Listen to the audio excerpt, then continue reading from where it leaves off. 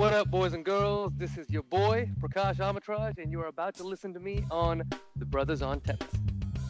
Yo, what's up, everybody? This is your boy Isaac. And this is your boy Bryce. And we are Brothers on Tennis. And we're coming back at you, folks. We are into part 2 of our interview with the one and the only Mr. Prakash Amritraj, man. It got so good, we had to cut it over into a second part, y'all. Bryce, are we ready? Let's do it. Well, I tell you what, it's inspirational just to hear somebody connect the dots like that. I mean, and I guarantee you, our listeners, they had no idea that your hands were in so many different pots. Exactly, you right? know? And kind of speaking of pots, I do want to bring up, you know, your experience with City Taste of Tennis. And we were fortunate enough to participate with you a couple of weeks ago with Chef JJ, cooking that chicken curry, which was so delicious. Oh man! And that Legend series. How funny was Mac, guys? How funny was John? He was awesome. You know, tell us, how did you get involved with City Taste of Tennis, and talk a little bit about the Legend series that you're helping to host? Yeah. Absolutely. Guys, I'm just going to add one more little sentence to what we were just finishing on before jumping into this.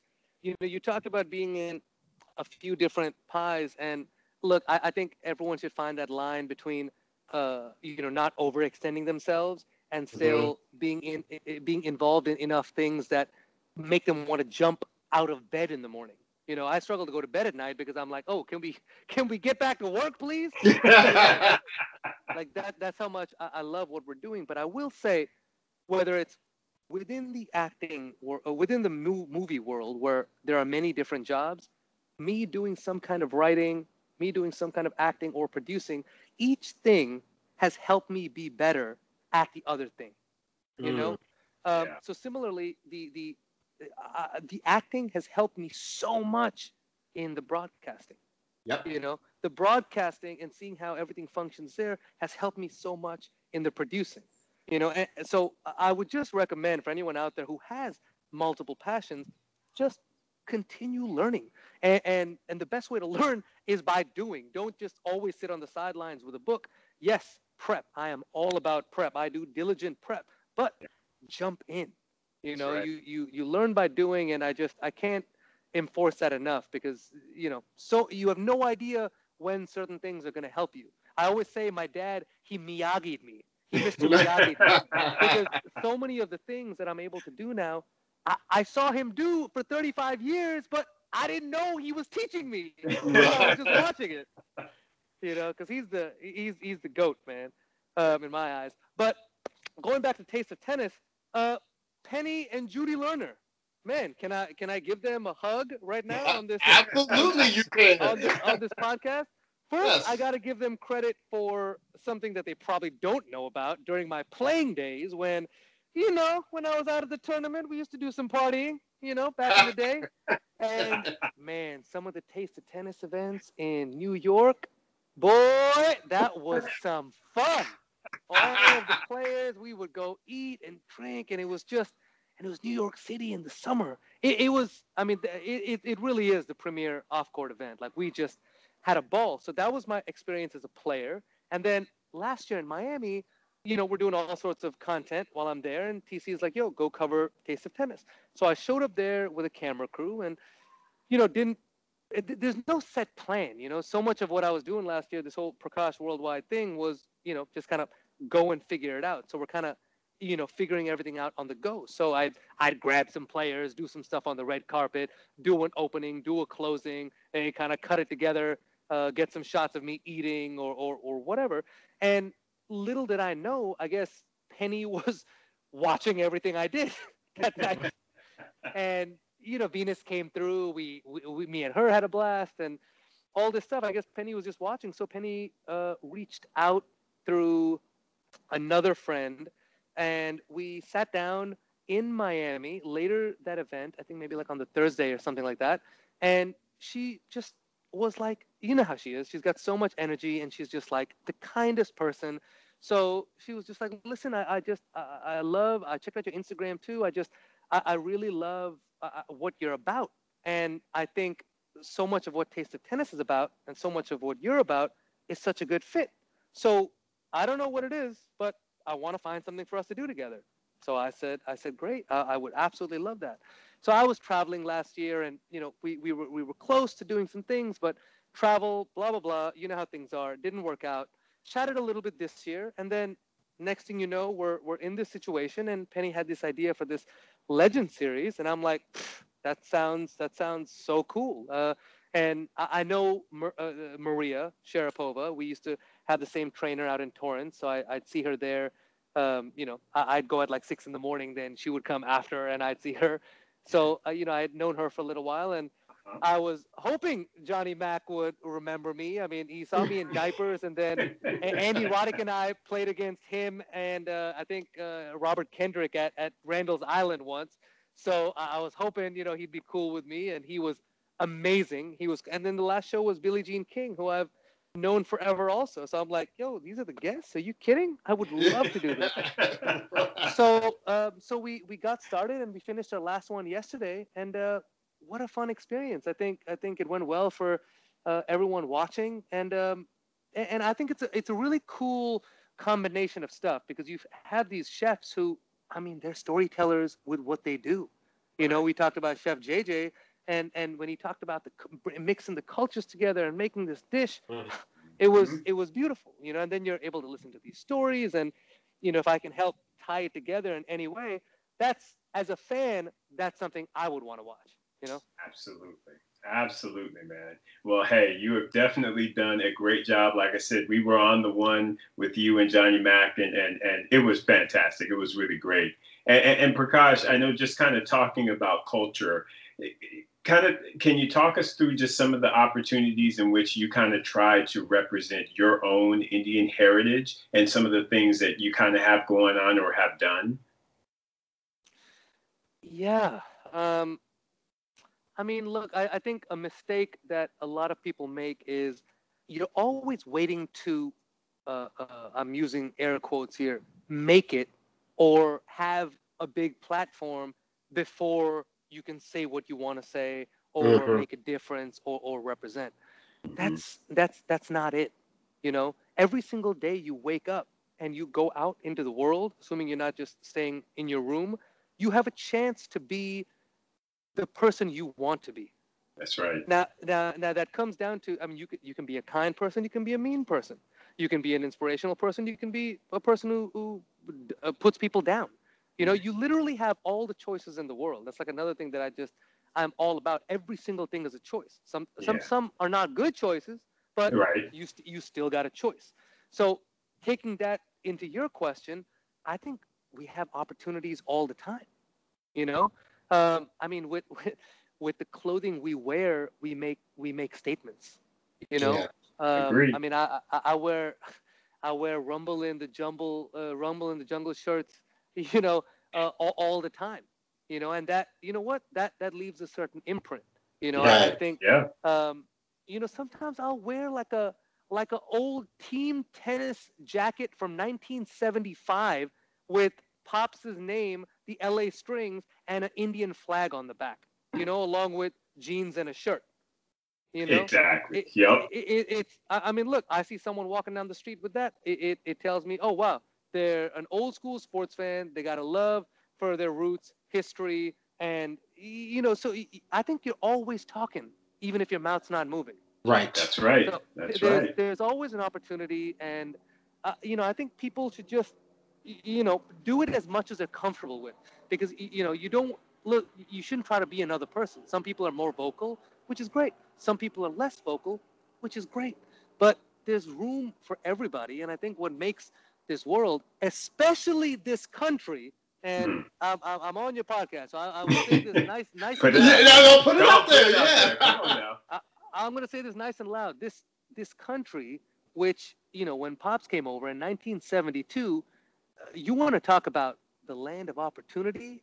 I mean, this is the land where Indian immigrants and all these people would bleed and scrape to get to, because it's a place you could make something of yourself and actually become like a champion of life. And now you've seen so many immigrants come and do well here. this country is literally based off of multicultural immigrants coming from, different countries. That's literally what this country is like made up of. So I think it behooves all of us to embrace it all. I mean, look, wherever we're living in the States, we have access to the most amazing Chinese food, the most amazing Indian food, the most amazing French cuisine. That's what America is. And, I mean, and to a large degree, the world. So, I think it's all about embracing that. You want to show love to your own roots, your own culture. You want to show love to a different culture. Fantastic. But it's all about the love, not about the hate. You should be able to love your culture and all the cultures that inspire you without having any kind of hate for any other culture, Say that again so the people in the back can hear it. I'm trying to one more time for the people in the back. I'm trying to tell you. So look, what we want to do, we're going to wrap this interview up. I'm telling you what, this has been one of the more insightful interviews because sometimes you go into an interview thinking you kind of know everything, and you know the majority of stuff. Yeah. And I'm sitting here like, I know nothing about Prakash. Well, I tell you what, if we ever see each other in person, we can go out for some tequila, and I'll give you some really good stories. All right, I'm gonna hold you to that. Absolutely. Because that's one of the things that we were very disappointed about with what happened with Corona, is that part of what we want to do is we want to have an on-site presence. That's so right. We launched last year at the U.S. Open.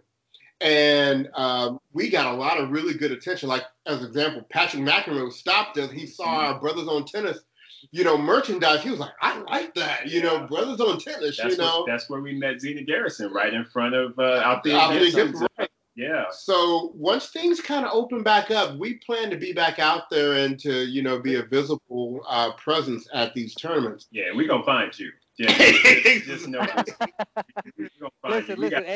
Anytime you guys want to chat, you got me. And just make sure you're, going up and chatting with everyone. There are so many people who would love to talk to you guys. You guys bring out, the best. I mean, I smile when I hear you guys, and you guys make me want to share more. And I think the more people from our sport, whether they're playing or not, legends of the game, whatever they may be, it's a beautiful thing. I just love what you guys do. That is awesome. We appreciate Thank you. We really do appreciate that. So what we're going to do to kind of end this interview is we're going to tap into your analyst side. And we have a couple of questions that were submitted by a couple of our followers, and then we're going to do a very quick rapid fire to get your gut reaction on a couple of players on tour. So for the first question we have for you is from one of our longtime followers, Gabriel, we're shouting you out. Gabriel, the tennis kid, he wanted to know, what was your favorite go-to protein food, power food, when you played juniors? You guys want to know the truth? Yeah. Sounds good. Number 4, supersized. Double quarter pounder with cheese, large fries, large Coke. Now, should we be telling the juniors that? No, first of all, that is absolutely not what you want to do. Listen, you guys have to understand that this whole nutrition and trying to be professional, that started on the tour like in the middle of my career. Okay? It was not very professional before that. Oh my God, if I tell you stories from what I heard about the 70s and 80s, oh my God, these guys were animals. And they were still, winning slams. Now everyone is just down to the ounce. Everyone is perfect. So that definitely evolved. I wouldn't recommend that, but yeah, juniors, that was it. Designate tournaments on the weekends and some McDonald's. There you go, man. And you know what? There's nothing wrong with that, because what it's saying, Prakash, is that you got to keep your mind right. Right. You got to know that as the juniors, you give yourself a little bit of leeway. So let's be reasonable. Now, Another question that we got from Andrea Barrett, and this is in regards to your girl who you were just talking about, Miss Serena Williams. Her question is, will Serena get 24, and will Roger get another Grand Slam title? Oh, you guys are, man. Okay. Listen, I've kept it 100 with you guys the whole time, so why stop now, right? Right. Serena, I believe, is going to get number 24. Okay. Absolutely. Just because I think the mind of a player, the heart of a player, when it's at that level of being a warrior, I literally take impossible out of the equation. You know, Ali had no chance in Zaire. Ali should have never come back to win it the third time, but he was the only person in the entire globe who thought he should and could. Right. You know, so I'm just not in a habit of counting out, legends who have hearts like that. That's right. I've seen what Serena can do. I mean, on one leg, I'm still not betting against her. You know, and not because I think she's that much better than the competition. This is the most exciting time in the entire women's game, by the way, let me say, because we got so many girls that can win slams. Swiatek won the French without dropping more than 4 games in a set. You know, Sonia Kenin thinks she should be winning every week. It's a beautiful thing. Everyone's got belief that invincibility thing may not be there for Serena, but you can't discount a lioness's heart, you know. And I think she's also playing for a lot of other things right now. There's a lot of stuff going on, and she knows she has been and always will be a beacon of hope and inspiration. And I think that's just a few more gallons of fuel in the tank. So, I'm hoping things normalize a little bit. She gets back to, being able to play a little bit more regularly. I think match play will definitely help her, because match fit is different than practice fit. And lastly, look, she's been right there. She lost a brutal match to Vika in the semis in New York, and Vika lost a brutal match in the finals. That's a few points here and there. So I'm gonna go with yes on Serena, and let me preface by saying I love Roger so much. Roger, oh God, what can I say? He is just, the guy made $100 million last year because he is just the most perfect human out there. If I owned MasterCard, I would go begging to wear it on his shoulder. Okay? Right. But having said that, I think not playing this year at Wimbledon really hurt him, right? Because every Wimbledon chance you miss for Roger that's a huge one. Because I think he's conceded to the fact he's not winning the French, right? So you look at Australia, which, I mean, it's a war over there. It's a war of attrition. Mm-hmm. So, I think he's going to have to get lucky with a bunch of straight set wins, maybe squeeze out, 1 4-setter, and then see what's left in the tank, for the end. Maybe if the U.S. Open's playing a little quicker, he's got a shot. But the problem is, now you got what's happening on the women's side. On the men's side, all these young guys are like, no. We're not playing for number 4 over here. Okay? We think we can beat anyone, and okay, you guys are the best, but we think we can win. And I think that little bit of thinking you can win or not thinking you can win is a huge, huge big deal right now. And I mean, look, man, Djokovic, Nadal, they are still just defying everything. So I think it's going to be hard pressed for Roger to get one more. But the last thing I'll say is taking this time off this year, I actually think has been a good thing for Roger. I do too. Because he's been the best. He's been the best in any sport I've ever seen in my entire life. LeBron's probably up there with him, of being intelligent enough to know yourself and how to elongate your career. They do everything they can. LeBron was in his 17th season this year, but he's playing more efficiently than he did 17 years ago in his rookie season. So Fed knows all that. And unlike, a Pete or, some of the other guys who it was a bit of a grind for them towards the end, this dude loves playing tennis. Yes. He literally loves playing tennis. Like, he still enjoys practicing. He still enjoys getting out there. So I'll end with those two things, I think, being benefits for him to possibly take another one.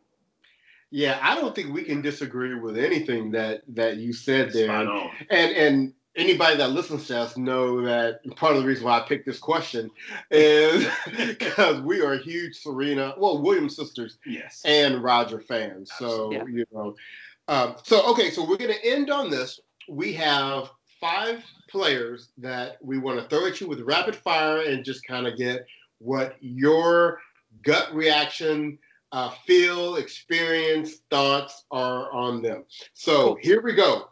Number one is interesting because it's actually a pair of siblings, and that is the Emer brothers.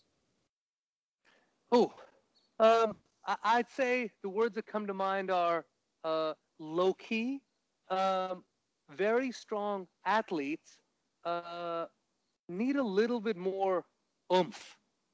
I'm gonna use that word because it encompasses a few different things, but yeah, I'm gonna stick with that. I mean, they got this low key cool about them, you know. They're very low key. They don't try to overdo anything on the court. They're kind of happy being within themselves, which I think is pretty cool. Very European of them. Right. But at the same time, I think they don't have the cleanest strokes out there, so you're gonna have to make up for that with something else. And I think we see a little bit of that from Francis, actually. Francis doesn't necessarily have the most classic strokes out there. Right. But man, when Francis, I mean, look, I know he had a little bit of a slump, but now he's like, real comeback strong with some tournaments this year. He's been playing well in Europe right now. By the way, a little shout out to them, him and Zach. They went down, picked up a challenger title, takes a lot of heart, and then come back playing good tennis now. But see, Francis, when he's playing well, he's got that oomph. He's got that I belong here, I'm willing to die on the court type thing. And if that's coming out through the screen, the other dude on the other side of the net is feeling that. Right. And Francis he's got a bit of a physical presence, so I think he makes up for maybe not having the cleanest stroke production out there. I think the Emer brothers could use a little bit of that. Gotcha. Very nice. Very nice. All right. The next player in the rapid fire, Prakash, is Andrei Rublev. Maybe the best timing on the tour right now. This guy he's probably about 94 pounds, completely soaking wet, guys. Right? Okay? And the guy, first of all, he's only got 3 speeds of hitting the ball: hard, harder, and hardest. Right. And but I tell you what, like I said, I'm sticking with that. That's the one thing I'm saying about the kid.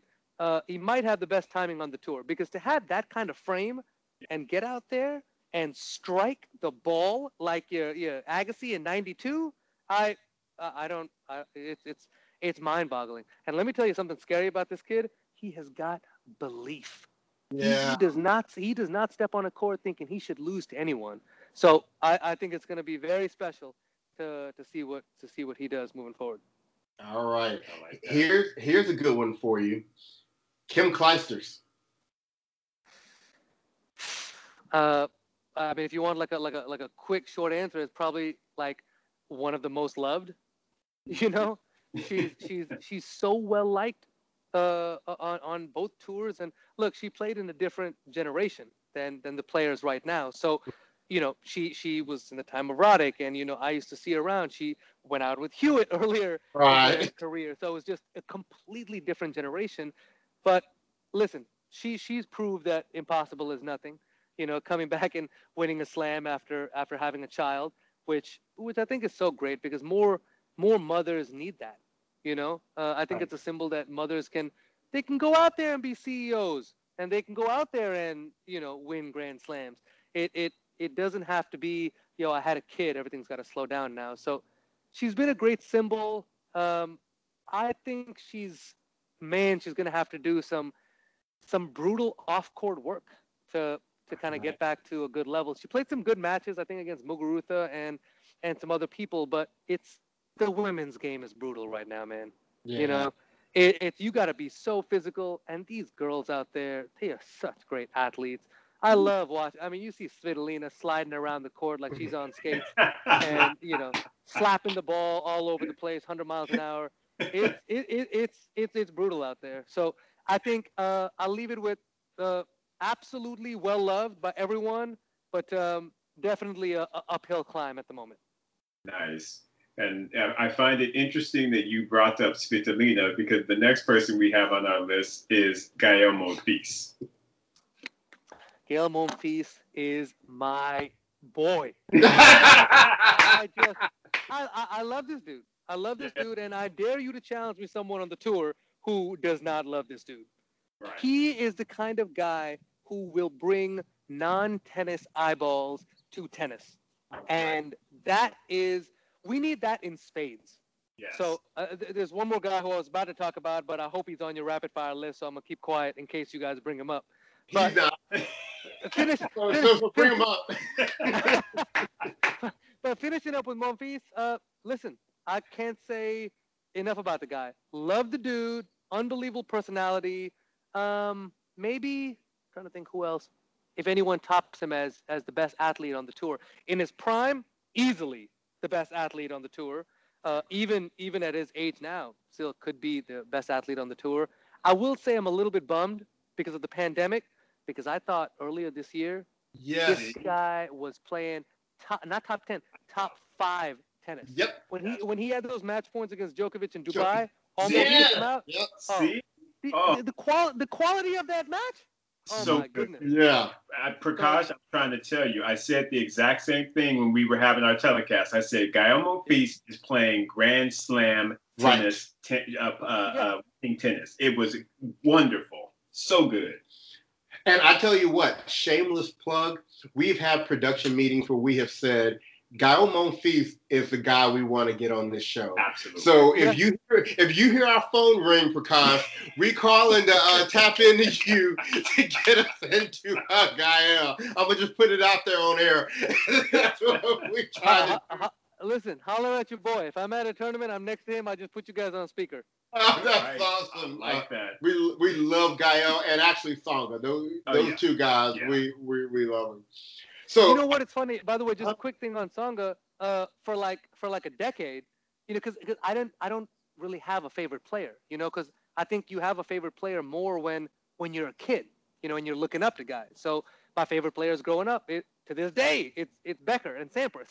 Because I grew up on that. But having said that, man, last 15 years, my favorite player out there, it really might have been Joe Willie, because he was like from that old school.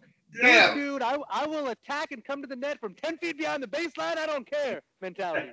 You like Joe Willie because he looked like Muhammad Ali.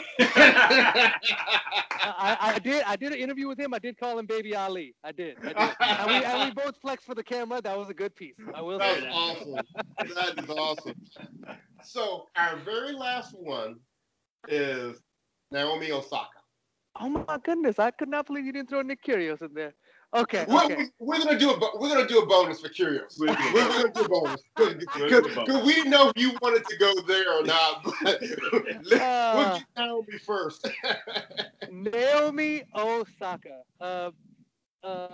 Funny little story. Her agent Stu Duguid asked me to host her business partner summit that she had at the end of last year at the Riviera Country Club in Los Angeles. So I literally did one-on-ones on stage with the heads of all of the companies that she's partners with, and these are behemoths, right? I did a one-on-one with Mav Carter on stage too, which was really insightful, really cool too, really cool dude. But it goes to show you what I'm at a loss for words to describe the impact that this young lady is having, not just on the business world, but as we've seen this year on culture and on boys and girls, quite frankly. It's funny. I texted her agent this after she won the Open, and I said, I don't actually think she knows what she's done these 2 weeks, but I just want you to know how special it is. And, she's going to realize at some point down the road. I think she's in a beautiful spot right now of kind of acting from her gut, not necessarily knowing why she's doing certain things. and I think she's leading with her heart, and that's why she's doing some spectacular things out there. And look, she's gonna get a ton of criticism because that's the price you pay for being in that spot. But I think she is a game changer and will continue to be a game changer moving forward. When you have that kind of and you're willing to use it, come hell or high water, some good things are going to happen. You're going to break some eggs on the way to getting there, but some beautiful things are going to happen. So I'm a huge fan. I'm a huge fan. Ditto. So are we. I mean, yeah. I mean, we of course going into the U.S. Open wanted Serena to win it. Of Correct. course. Right. But the fact that when she was bringing out the masks and basically saying, for every match, I'm just going to wear a new mask, and I want, to just try and bring that awareness out. To me, I was like, yeah, if Serena can't win it, I absolutely want Osaka in that final, and I want her to win it because, like you said, she's leading by her heart, and it's such a beautiful thing to see. It was beautiful. And by the way, let's talk about the pressure there for a minute. The minute you declare that you're gonna do that, first of all, you got million haters, right, who are on their tippy toes waiting for you to fall on your face. And in spite of that, you still go out there, wear a different mask each time, and go out there and take the title. That, I mean, when you can, it's one thing to say it, quite another thing to do it. I loved when she was responding to people saying, she should stay out of politics and just stick to playing tennis. And she said, you know what? It is my personal goal to win so much to make sure you have to see me as much as you possibly can. And I just have so much respect for her. We were feeling a certain kind of way about her when the whole Sasha split thing happened because we didn't know what was going on there. But, when she had that moment with Coco Gauff after, that match at the U.S. Open, that just, we fell right back in love with her. And then this whole, cultural situation going on now. Yeah, we're just huge fans of Miss Osaka. I can't remember the exact wording. I know she tweeted it. I'm not quite sure if she put it on her Instagram, but if you dig through her tweets, you'll find it. And I remember screenshotting it because it is an exact definition of exactly how I feel. I'm just trying to find it here. You know what? I actually can't find it on IG. You guys can find it at some point. It's definitely in her Twitter. She literally said, "I would like to thank my ancestors because it's because of their blood running through my veins, which is the reason I basically realized I can't lose." Right. I saw that. I did. I remember when she posted that. It gave me goosebumps because I don't think I could have described how I feel and why I work so hard any better. Like I literally think about things my grandmother did 55 years ago when I'm in the gym at 3:30 in the morning, to be able to spur me on. And for her to say that, put that out there, I'm a fan. I just loved it, man. That was awesome. So here, we're going to clear the stage now for this last one. And Isaac and I have already looked at each other and said, okay, we're going to have our producer make this a part 1 and part 2 interview because we have just gotten our gab on today and we're happy about it. I apologize, guys. No, you guys not at all. Brought out the talker in me, No, this is great. This is great. Love it. But we are so interested in what you have to say about Mr. Nicholas Kyrgios. Yes. Kyrgios. I think, and I'll start with the boldest statement first, and then just give you my thoughts. I really think he's one of the best things to happen to the sport. By a long shot. First of all, he is a great dude, right? He is a really, really great dude. And he is literally the things that move him the most are giving to people, helping people, inspiring people, and especially kids. Yes. Right? And he's also a giant dog guy, which, he's speaking my language. I wish I could rescue every dog in the world. But this guy, I think he 100% gets an unfair rap.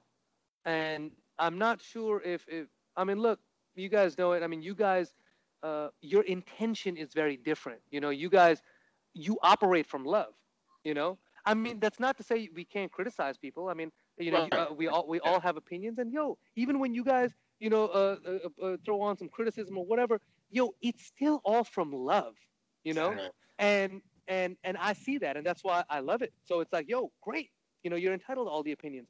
What I can't stand is there are a lot of people who, I'm not saying you have to have played the game to earn a level of respect to be able to speak about it, but regardless, whether you're Jim Courier or you're someone who's never touched a racket in their life, there's got to be a sense of respect for someone who is putting themselves on the line in front of the world all the time, right? Mm-hmm. And look, I like, I'll just go off on a tangent for a minute here, like I've done this entire hour. I detest when commentators or analysts, whatever, use the word journeyman. I just hate it, because guess what? Someone who's 50 or 150 or 250 still busted their ass to get there, and they are still a billion times better than any other player you've seen at a college level. If someone's ranked 250 in the world, they are playing in the NBA. If they're playing basketball, right. And all of a sudden over there, it's, oh man, you made it to the league. It's a different conversation.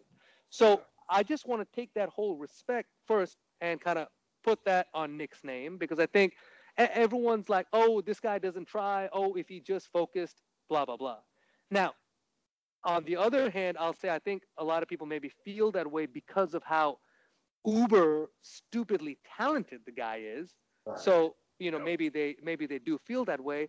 But let's just take a step back here for a minute too on okay?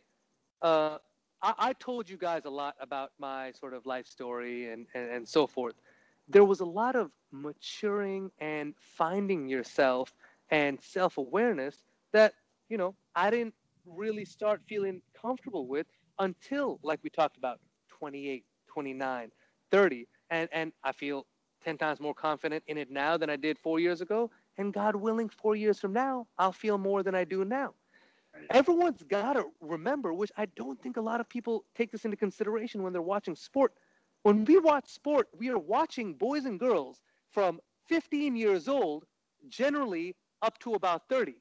For anybody else, that is the time period where they are allowed to make the biggest mess ups. Right. They are allowed to behave terribly, and no one says anything or makes it difficult for them to go and do their their junior partner job at a marketing firm, right? Mm-hmm. They just go do what they do, then they can focus on work. Yep. It's a little bit different here. So I think putting that kind of disrespect, pressure, whatever you want to call it, I think is unfair. And look, it happens to a lot of different athletes, but I do think Nick gets a lot more than he deserves. And look, on the other side, look, I'm not just, completely going one way on this. Nick doesn't behave well all the time. I mean, I was in Rome last year. The guy loses his serve. He goes and pulls a Bobby Knight and chucks the chair in the middle of the court. Of course, the guy's gonna get suspended. But do I think he necessarily deserved a, what was it? He got like a 6-month or 6-week suspension, something like that. Yeah. Little bit excessive. But you know what? That I think that went towards the rules. If you get X amount of violations or whatever, it's an automatic suspension for a little time, and that was probably just a rule book thing, which I get. But anyway, the overarching thing is, I think he gets unfairly judged sometimes.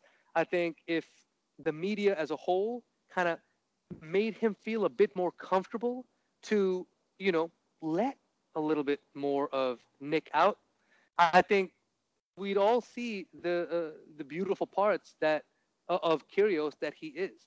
I think he's a great value to the game, even if he doesn't win a Grand Slam, because the eyeballs on him right now are as if he won a Grand Slam at 17, like Becker, and he's consistently been in the top 5 and so forth. That's the kind of eyeballs he's had on him, even though that's not the kind of results he's had. That should show you how special the kid is, So I think we should give him a little bit of freedom. And on another note, this guy has got so much flavor, and honestly, something that the sport doesn't see on a regular basis, because so many players are trying to be like someone else. And I'm not saying, you should be like this, you should be like this. No, I am saying, everybody, be you. Like, as unadulterated as possible. If you are quiet and let your racket talk for you, be quiet. Let your racket talk for you.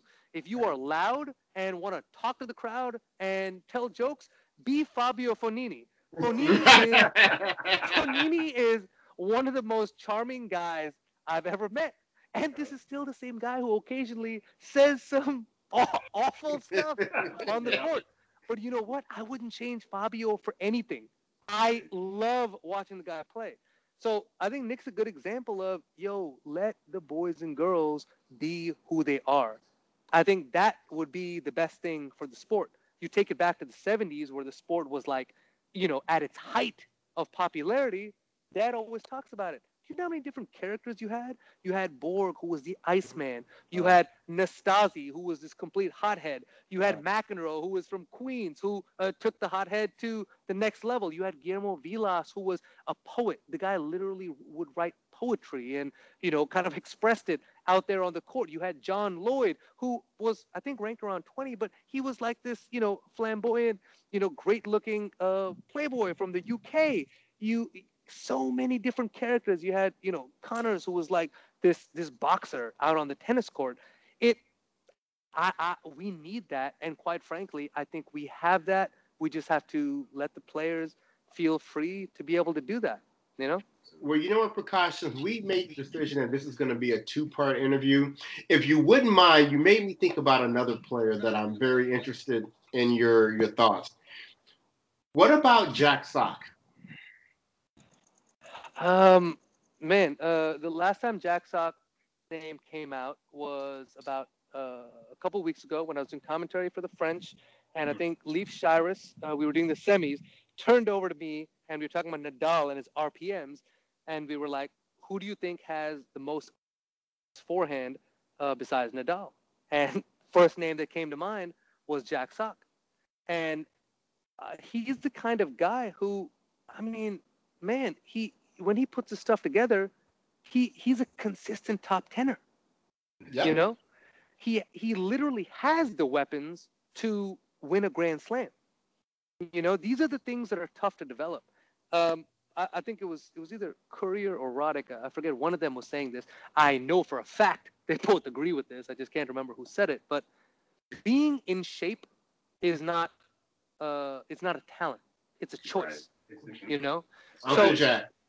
but having weapons, you can work at stuff. But let's face it, some guys, have been sprinkled with a little bit more magic dust than some other guys.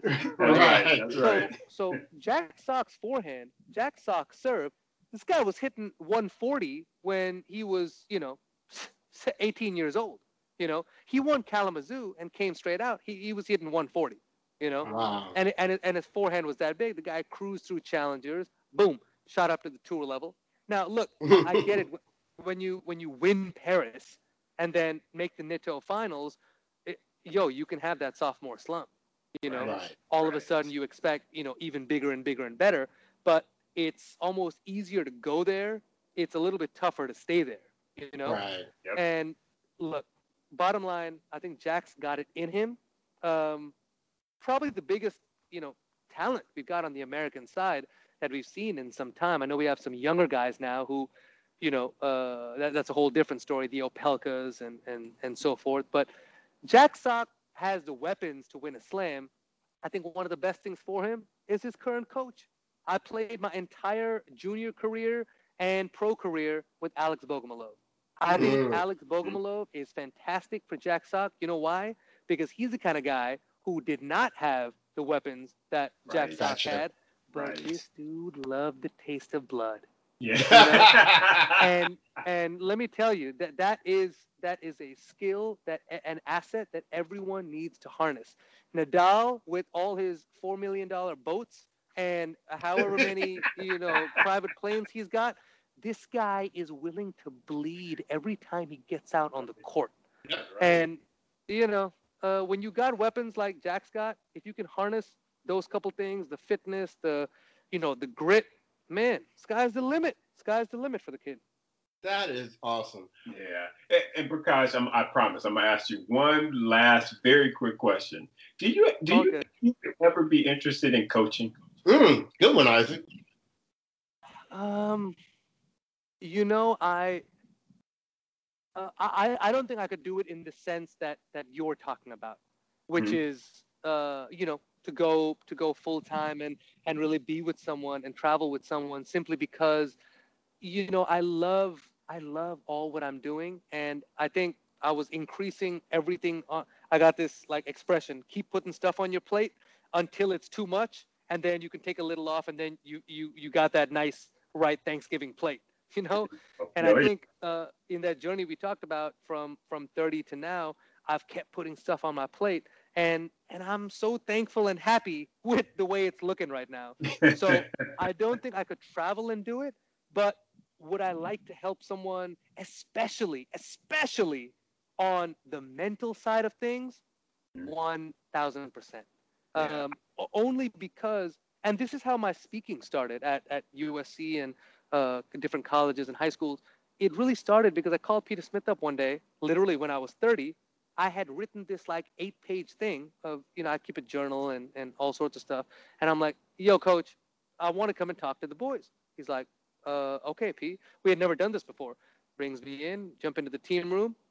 And it helped. These kids didn't know me, but there was a picture of me in the back, with the 2002 trophy. So at least they had a little bit of respect on the boy's name. But I sat there. Right? I sat there, and the gist of it was, God, if I knew what I knew at 30, at 18, man, I feel like the whole world would be a different place. So that's how that started. And look, you see it, man. When you see old interviews of Jordan, Nadal, all the greats, they sound at 18 like a regular 35-year-old does, because they know exactly what it is for them. So, if there's any way I can help and kind of channel that for any player, boy or girl, it's like I even tell Allie all the time when I was working with her, like all these talks, they might even be helping me more than they're helping you. Because I love being a part of it. Like, friends of mine will just call and vibe on these things. And I think that's what a lot of players are missing, That was probably the strongest thing that I found with Venus and Serena, like seeing how they function and, their values and beliefs. I'm like, yo, you are stepping onto the court with all that? I mean, that's the most beautiful armor I would ever want to go into war with, And whether it's sport or any of the goals that you're chasing in life, I just think it's constant development that you got to be working on literally all the time. And man, I just like the biggest thing I think we're battling is time, Right. Like, I mean, look at Kobe. Look at Chadwick. I cried I cried when Chadwick died, But, gentlemen, let me tell you, we are going to remember his name forever. That's right. That's right. The work he left and the imprint he left and his code that I'm talking about, children will remember that, you know? So I'm just like, yo, boys and girls, we all don't have a lot of time. Let's put it together as quickly as we can. Let's learn from guys who have been there and either succeeded or even not succeeded, and just put your own code and put your own puzzle pieces together. So long story long. I would love to, but just more in a sort of, I guess, mental way. I think physically I can't be in a million places at once, but it would be really cool, because to see someone find it and put it together and kind of work in line with their purpose, I just think it's one of the most beautiful things, and that is contagious. Then another person feels it, then another person feels it. Right, and right. In a small way, the world starts getting affected in a really positive way. I mean, look, we've talked about him a bunch of times now. Look at Ali. Ali is making me better every single day, and he's been gone since June 2016, you know? Yeah, absolutely. I tell you what. Well, Prakash, first of all, we want to thank you because you have given us a good portion of your evening today to talk to not only us, but to our listeners. And I'm sure Isaac will agree. This interview has absolutely lived up to everything we thought it was going to be. And then some. I'm telling you, man, we've learned. We've been inspired, man. You are just such an inspiring dude, man. It's so good talking with you and just hearing your stories, hearing your journey. It's just given us a lot to really think about and to really put into our own, lives to just continue to, do all and be all that we can be, man. Thank you so much, Prakash. Absolutely. And when all of this Rona go ahead and do what it's going to do. Right. We can't wait to actually meet you in person and grab that drink with you because you are definitely our kind of people for sure. Yes, sir. So I appreciate that, guys, and all the kind words you had, for me, my work, and just what I'm trying to do. I could not be more grateful, and just you guys as well, man. I feel the same way. You guys, I can feel how genuine you guys are, and that goes into that whole, be you as much as you humanly can. It's contagious. It helps everyone. So I love that you guys are doing it, and I love that you guys are spreading the love for the game, which I still think has so much room to grow. So thank you, man. Got nothing but love for you guys. Right. So, look, hang on for just a second, Prakash. Don't leave yet. Isaac, we're going to go ahead and shut this down. So, Prakash has the distinct pleasure of being our first two-part series interview. Our producer has been angling for this for a while, so he's finally going to get it.